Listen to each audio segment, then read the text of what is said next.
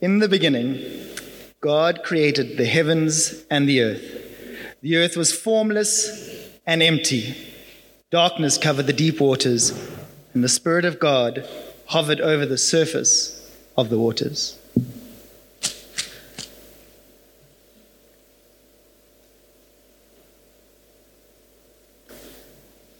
In the beginning, the Word already existed. The Word was with God. The Word was God. He existed in the beginning with God.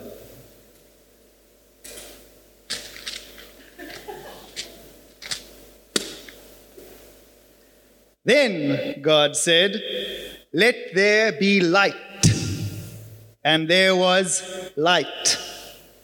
And God said that the light was good. And he separated the light from the darkness. God called the light day and the darkness night. I lost my place. God created everything through him, and nothing was created except through him.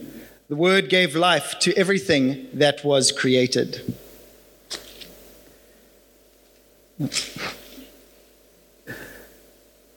He said, "I have given you every green plant as food, and all the wild animals, the birds, the sky, the small animals that scurry along the ground, everything that has life. You are free to eat any of these trees in the garden, except the tree of the knowledge of good and evil. If you eat of this tree, you will surely die."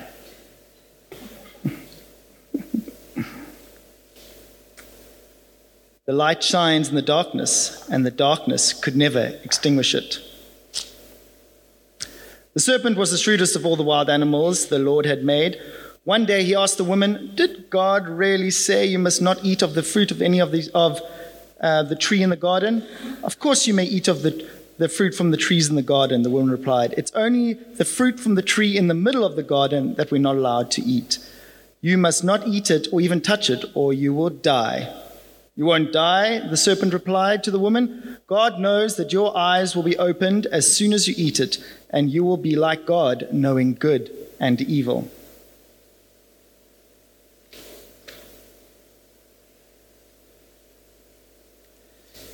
He came into the world he created, and the world didn't recognize him. He came to his own people, and they rejected him. But to all who believed him and accepted him, he gave the right to become children of God. They were reborn, not from physical birth resulting from human passion or plan, but a birth that comes from God. So the Word became human and made his home among us. Then the Lord said to the serpent, "Because of what you have done, you are cursed more than all the animals, domestic and wild. You will crawl on your belly, groveling in the dust as long as you live. I will cause hostility between you and the woman, and between your offspring and her offspring. He will strike your head, and you will only bruise his heel." I didn't have enough courage to read the entire service for fear of you getting bored or frustrated. This is church, of all places where we should be able to read the Bible the whole day. This is it. But anyway, we'll stop there. I read that just to have a bit of a dramatic opening. It would have been better if I had like a James Earl Jones voice.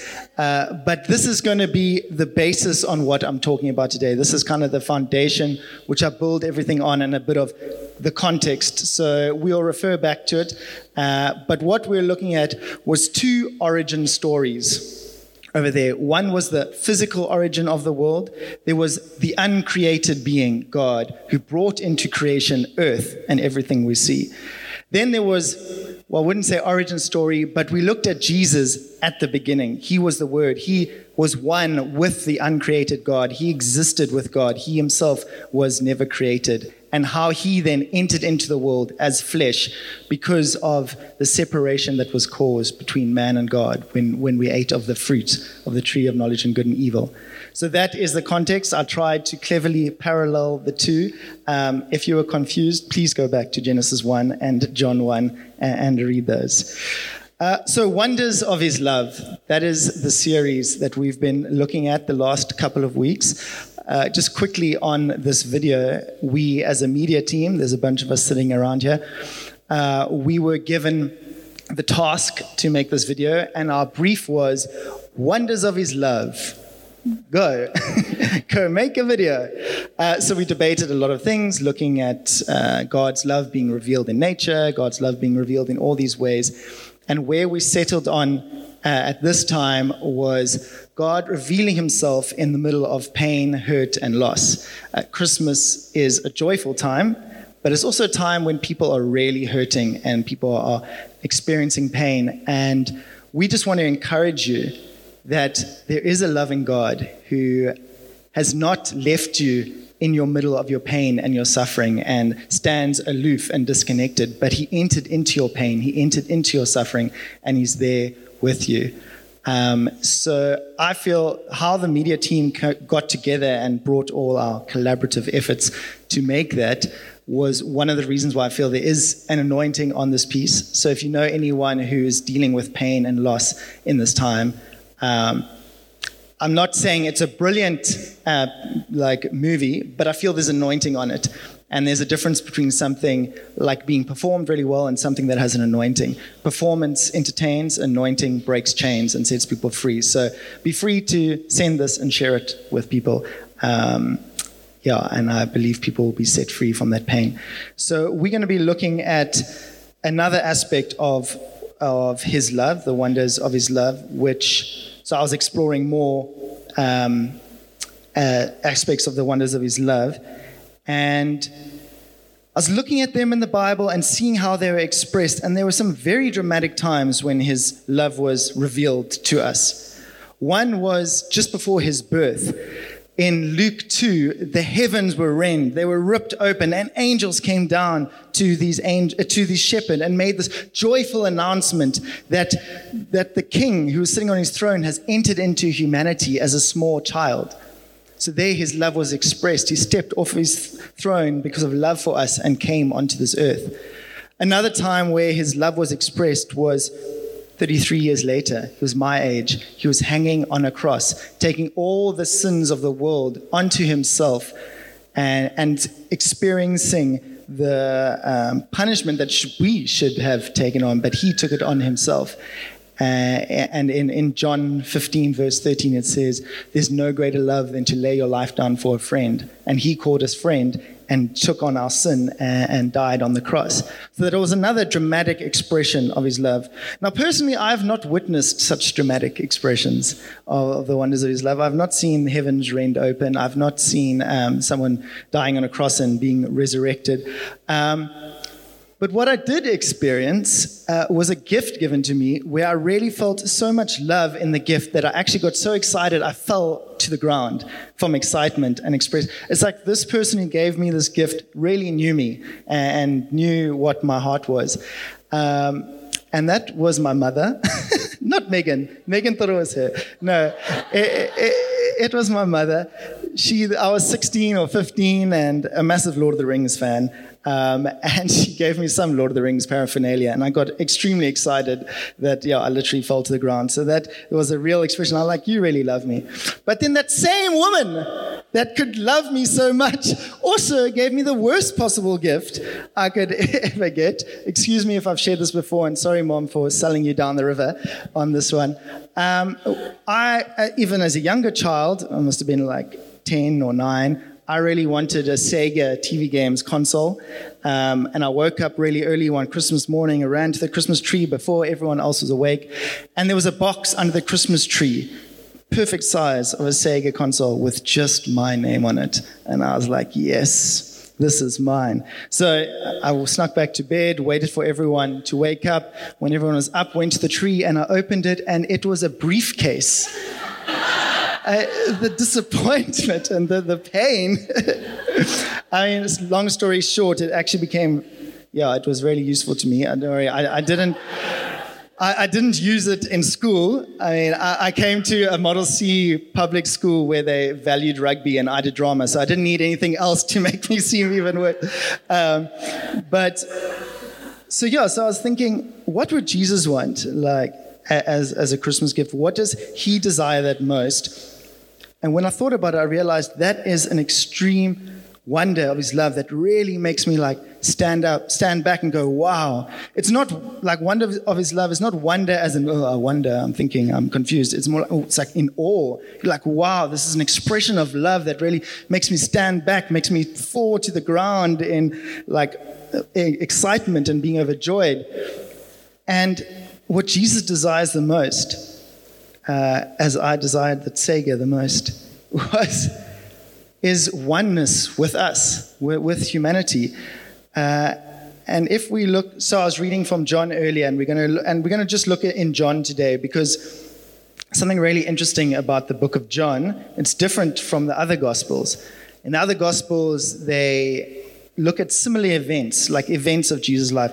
John was known as the beloved disciple. He was Jesus' favorite disciple. And he shared very intimate moments with Jesus. So we got let into, in this gospel, there's amazing, we get let into private conversations between Jesus and his disciples and private prayer times between Jesus and God. And we really get to understand Jesus and what he was going through. So here's a time which John records in John 17, where he's praying to God. This is just before he gets betrayed and arrested and taken to the cross. And it's a long prayer. It's actually beautifully written, and you should go through the whole chapter. But if we just look at John 17, now verse 20, 21, and what he's saying, his greatest desire that he's expressing to God. He says, I pray that they will all be one, just as you and I are one. As you are in me, Father, and I am in you, and may they be in us, that the world will believe you sent me. I am in them, and you are in me. He really desired that we would have the same union with him as he had with the Father. And the union that he had with God was so unique, and it was before the beginning of time, and there was mutual submission between him, the Father, and the Holy Spirit, and he wants us in that. And I was asking why would Jesus want that? Well, the first reason which he gives just after that is as a form of evangelism. He says, and that they may be in us, so that the world will believe you sent me. I have given them the glory you have given me, so that they may be one as we are one. I am in them and you are in me. May they experience such perfect unity that the world will know that you sent me, and that you will love them as much as you love me. So to see unity expressed in this world, to see oneness between the church and the Father, Jesus says that will make the world realize that Jesus was sent from God, that Jesus is God. At the moment in this world, we are so divided. This country is the most unequal country in the world. I know in America is one of the most divided places in the world. To see real unity, and I'm not talking about like just being friends with someone that looks like me and thinks like me, but unity amongst different cultures, amongst people that think differently. I know there's a whole big move now for diversity, but yes, we look different, but the people, we have unity, we have diversity in looks and aesthetics, but not unity in thought. I mean, they have unity in thought. They're not different thoughts and ideas coming together. God calls for all of us who believe in him to be together. And if we have different ways, different cultures, different thinkings, he wants us to come together. And now that is really difficult, to be able to get on with someone who's with a completely different background to me and a completely different socioeconomic background to me. So that's why we need to be one in Jesus. We need to have oneness with Jesus, so that he can help us to be able to unify with the body and with him. And this is so strange for the world to see, that we are able to work with and get along with people that are so different to ourselves, that it'll just make them wonder and think, what's going on? So that's the one thing. The other thing, why he wants us to be one with him, is that it will produce fruit. Earlier on in John 15, Jesus declares that he is the true vine. Anyone who remains in him, is connected to him, is one with him, will produce fruit.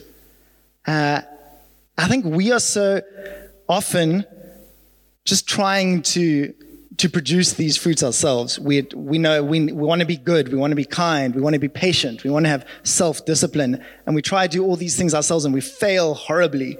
And he's saying, no, I don't want you to do those things. I want you to remain in me, and then you will produce those fruits. So yes, he wants us to be one with him, to show the world unity, and also to produce fruit. Like the world is starving of these fruits that he offers of, goodness, patience, self-control, all the fruits of the Spirit. The world is starving, and we need to produce it so they can see it and eat of it. I wanted to find a third reason why he wants us, but I moved on to the next verse, so I didn't find it, but I'm sure it's there. So look it up yourselves. You'll find it. First person to find another reason wins a prize. John loves in this gospel to write everything in sevens. So he does 7 of everything. So there probably are 7 reasons why he wants to be one with the Father. So that's a challenge for next week. So then I moved on. Actually, before we move on, this is such a big revelation to me. Tanya, this is your moment. Thank you. Just quickly. That I just wanted to reflect on this. Jesus' greatest desire is to be one with us, and that as he and the Father are one, that he desires for us.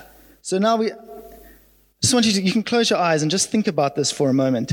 The creator of the universe, the uncreated being who spoke and there was life, who spoke and there was light, who created everything that we see, touch, and feel. He holds everything together. He created in perfection. That same creator being wants me, wants you, this broken human who's messed up so many times. He wants to be one with us. He doesn't just want it and like commanding it. He desires it. It's something when he's about to be crucified, this is what he's praying to the Father. That we, the very people that put him on the cross, he wants to be one with. That is, I think we hear this too often and we don't actually let it settle into our hearts. The actual desire that God has for us to be one with us. So this is just a little midway. I'm halfway through my talk. There's a little midway break. It's so inundated with information and facts, and I just want to take us a moment to just pause and just let that settle down from your head to your heart. That Jesus desires that as he and the Father are one, so we will be one with each other, one with him.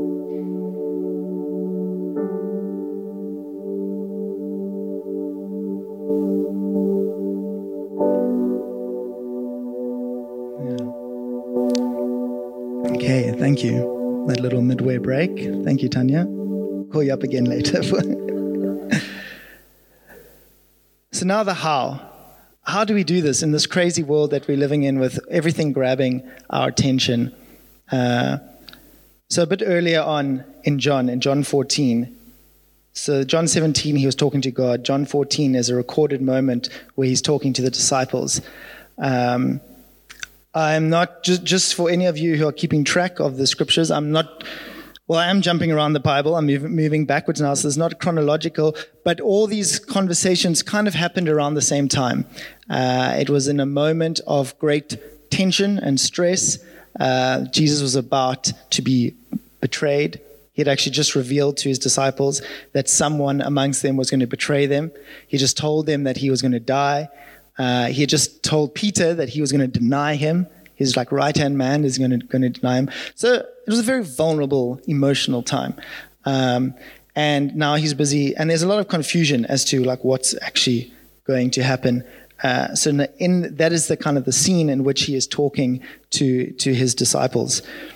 So he says to them, so I'll read it. And then it's just a short section. I want to break it apart line by line because this is such a nuanced bit of scripture, there's so much revelation in each line that you can kind of sit on each line for days and get new stuff and new truth and new revelation from it. So I'll read it first and then break apart each line and share with you what I got from it.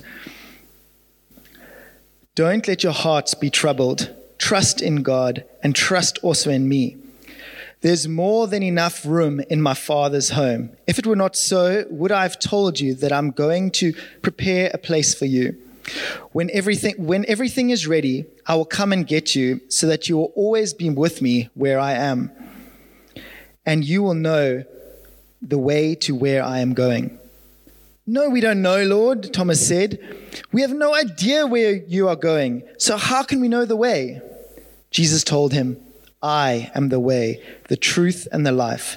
No one can come to me except through the Father. If you had already known me, you would know who my Father is. From now on, you do know him, and you have seen him. So yes, let's go through that line by line. The first thing he says is, don't let your hearts be troubled. Now, this was the biggest. I had a massive revelation just from this line, so much so that I actually wanted to bring this point up last, but then I thought I'd be jumbling up the scriptures too much. So I'm going to leave it in first, and I hope I'll be able to end with I've got a powerful enough point to end with. But this was the revelation that I had, was as simple as Jesus realized that they would be troubled.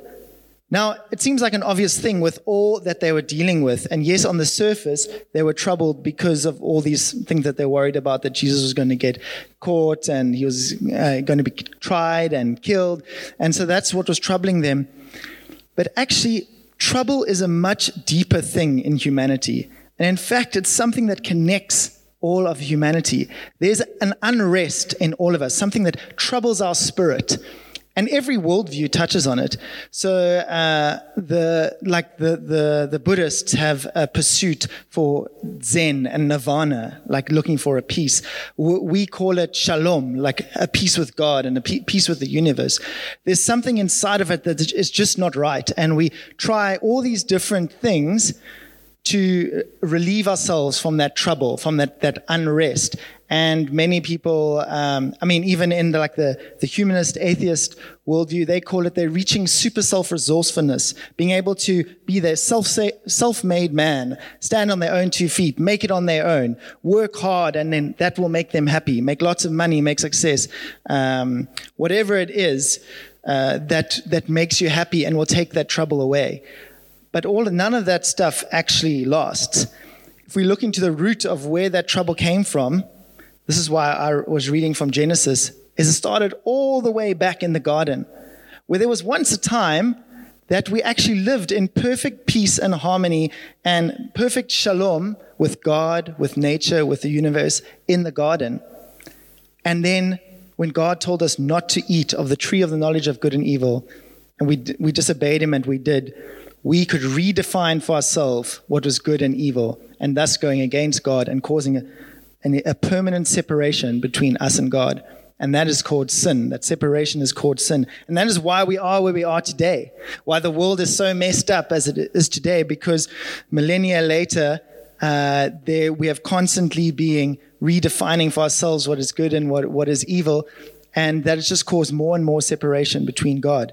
So that is this internal trouble that everyone in humanity is dealing with, and all trying their own way to try settle and make peace with. So there's a trouble amongst these disciples. But if they realize that trouble actually was not their circumstance, so if you are in a troubled situation, if you realize it's actually not your circumstance, but it's a separation between you and God. And then his next line was, trust in God, trust in me also. If you realize that if you actually in that situation, they actually trusted God, that he knew what was going on, they wouldn't be as troubled. If they trusted that he's good and he has the best intentions, they wouldn't be as anxious as they were. In your situation where you find yourself, what we like to do is we like to make contingency plans as though God is not actually going to come through for us. But, so for example, Victory Kids School, we need 3 million rand by April. We could be making contingency plans, or we can trust that this is what God has for us. John and Lee can stress about it for nights and nights after end, but you can trust that this is the call that God has on you, and He's good, and He's trustworthy, and He will come through for us, and He cares more about the children in this valley's life than you ever could.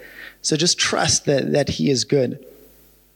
So He says to the disciples, so the first lesson I learned about gaining oneness with God is trust. Can we trust that He is good? And in every situation, instead of making a contingency plan for that situation that we're in, rather trust God is actually who He says He is. God is actually the creator of the universe. God is actually good and trustworthy. Then He says, there's more than enough room in my Father's home. If this were not so, would I have told you that I'm going to prepare a place for you? So that is very cool. Just a side note, it's cool to know that the one thing that Jesus is doing now is preparing a room for us. And it's a nice room. He values hospitality. He values us enough that He'll prepare a room for us, for you and me. When everything is ready, when the time is perfect, that's when I'll come. He's making sure that the time is going to be, everything is going to be like ready and prepared. And as a Lord of the Rings fan, there's a great quote which Gandalf says, "A wizard is never late, nor is he early. He arrives precisely when he means to." We can trust that God is not late or early, but He's going to arrive precisely when He means to. He's going to come through for us precisely at the right time. He can see the beginning from the end. He knows our whole story. We might be in the situation thinking, man, if He just needs to sort this out like right now. But He knows the beginning from the end. So we can trust that His timing is going to be perfect. I will come to get you. That was also amazing. He says, I will come to get you. It's not a matter of us working so hard to convince God to come and save us petitioning, God, save me, save me. He says, I will come to fetch you. As I mentioned earlier about that video that we made, He entered into our suffering. He identifies with our suffering, and He reached, as it says in Peter, He reached into the darkness and pulled us up into His glorious light. He does the pursuing after us, which, He is desiring more to be one with us. I will come to get you so that you will always be with me where I am. There's deep surety in that He will, I had other notes on that He will always be with us. He'll be with us always.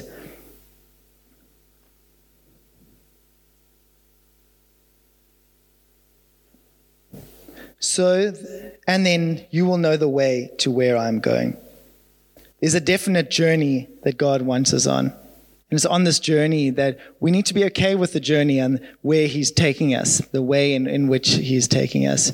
And to walk this journey, we need to be so close with God to do this journey. We are, I'll say it now. There's a saying by G.K. Chesterton which says, Christianity has not been tried and found wanting. Rather, it's found difficult and left untried. This Christian walk, the thing that God calls us to when we become one with Him, man, there's difficult things that we've been called to do. Emma's been called to the UK, leave her family, go to a new country. Like it's a difficult walk to be obedient. To start a school is a difficult thing. But when He says He's going to be with us along the journey, and we'll know the way to go. So there's surety in this journey that He wants to take. And then we get my friend Thomas, who says, "No, we don't know, Lord," Thomas said. We have no idea where you are going, so how can we know the way? First, now, I mean, it's cute that he asked questions, and shame, it was a very stressful time that he was going through. But Jesus just explained, like a few lines earlier, that he is going to be, that don't be troubled. He is coming for us. He will fetch us. He will be with us always. And Thomas is caught in the situation, like, what am I going to do in the situation? I don't know how I'm unsure of the situation. Instead of trusting in what Jesus just said lines before, God has called us to something, whatever it is he's called each of us to do, and can totally freak out. How are we going to do this? We don't know what we're supposed to do. Jesus is like, whoa, chill. I've called you. I said, do not be troubled. I will call you. I will take you along on this journey. And then this was Jesus' answer to him. Jesus told him, I am the way, the truth, and the life. No one can come to the Father except through me. Jesus made seven I am statements in the Gospel of John. I am the bread and the life. I am the light of the world. I am the door of the sheep. I am the resurrection and the life. I am the good shepherd. I am the true vine, and I am the way, the truth, and the life. All these great declarations that he is, there's one with God. He is this being, this human that can be trusted. And I had this picture once, which I think I've shared here in church before, of me being lost in a dark forest, trying to find the path out of this forest and not being able to find it. And this man then appears next to me and says, I am Jesus. And I say, great, can you help me find this path? And he's like, no, I am the way, the truth, and the life. So again, we're trying to find all these different ways of doing life and doing the things that God has called us to, where Jesus is just saying, just be one with me, be so connected to me, and then I will show you the way. The safest place to be is to be in God's will, in his presence, and trusting in him. So now, how do we apply this? Now that we know that God really wants to be one with us and that he is pursuing that unity for us. Now, what do we do with this fact? Okay, cool. It's settled now from my head to my heart. I'm one with Jesus. I'm one with God. So what do I do with this knowledge? Do I just sit back, relax, watch TV, have a beer? No. If it were only true. He says, but you can't. No, don't worry about it. I tell you the truth. Anyone who believes in me will do the same works I have done, and even greater works, because I'm going to be with the Father. You can ask for anything in my name, and I will do it, so that the Son can bring glory to the Father. Yes, ask for anything in my name, and I will do it. If we believe that Jesus is one with the Father, and we are one with them, and we are connected, we can do the same or greater works than the Father did. He has not called any of us to be complacent in this world. We can see what sin and corruption, that separatedness from God has done to this world.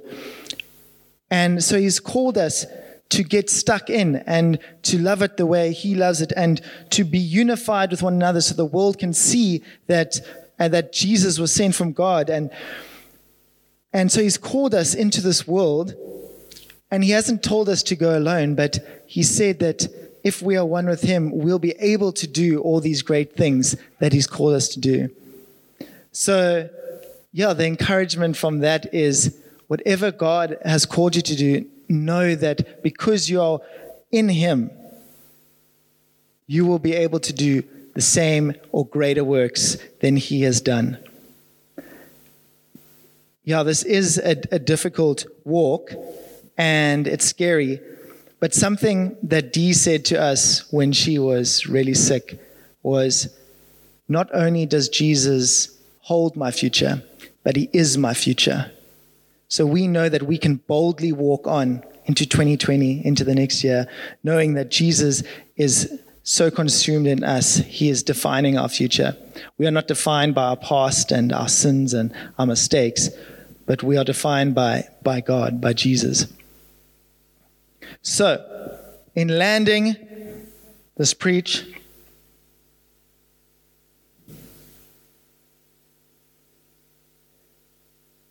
Tanya, can we have you up again? I just did some editing, cut out a paragraph there. So we come to church, we read the Bible, we pray in a pursuit to know God.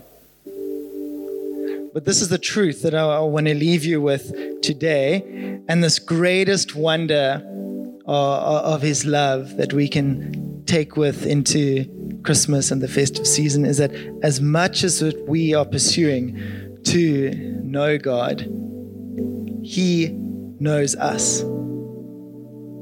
He knows the situation that you are in. I don't have the EQ or the empathy to be able to understand what you're going through. I'm sorry. I can't even cry. I say I was born without tear ducts. But God knows you. God knows the situation that you are in, and he does not stand aloof.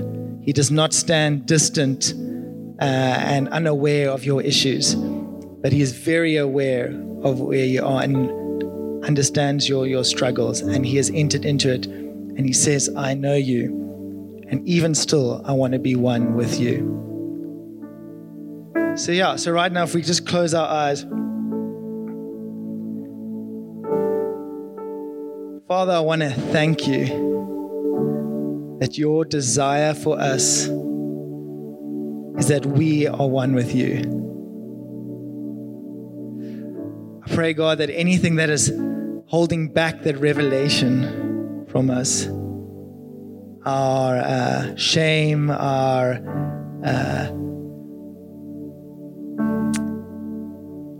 need to perform and show you how good we are, if you can just break that away, Jesus, and we can just join you and be one with you, God. I speak to the troubled hearts right now, today. Those that are trying to create contingency plans just in case God doesn't come through. Those who are saying, this deep struggle that's inside of me, you do not understand. I want to speak those that are even struggling to remain pure. God's called us a mighty call to be holy and pure. And those who are struggling and just can't, for whatever reason, remain pure. I just want you to know that God sees you and he knows you and he still desires to be one with you. And you can just release it to him. And to end off with the way that it's said in the video, the wonders of his love, it's there if you'll just accept it. Don't fight it. Understand that he desires you.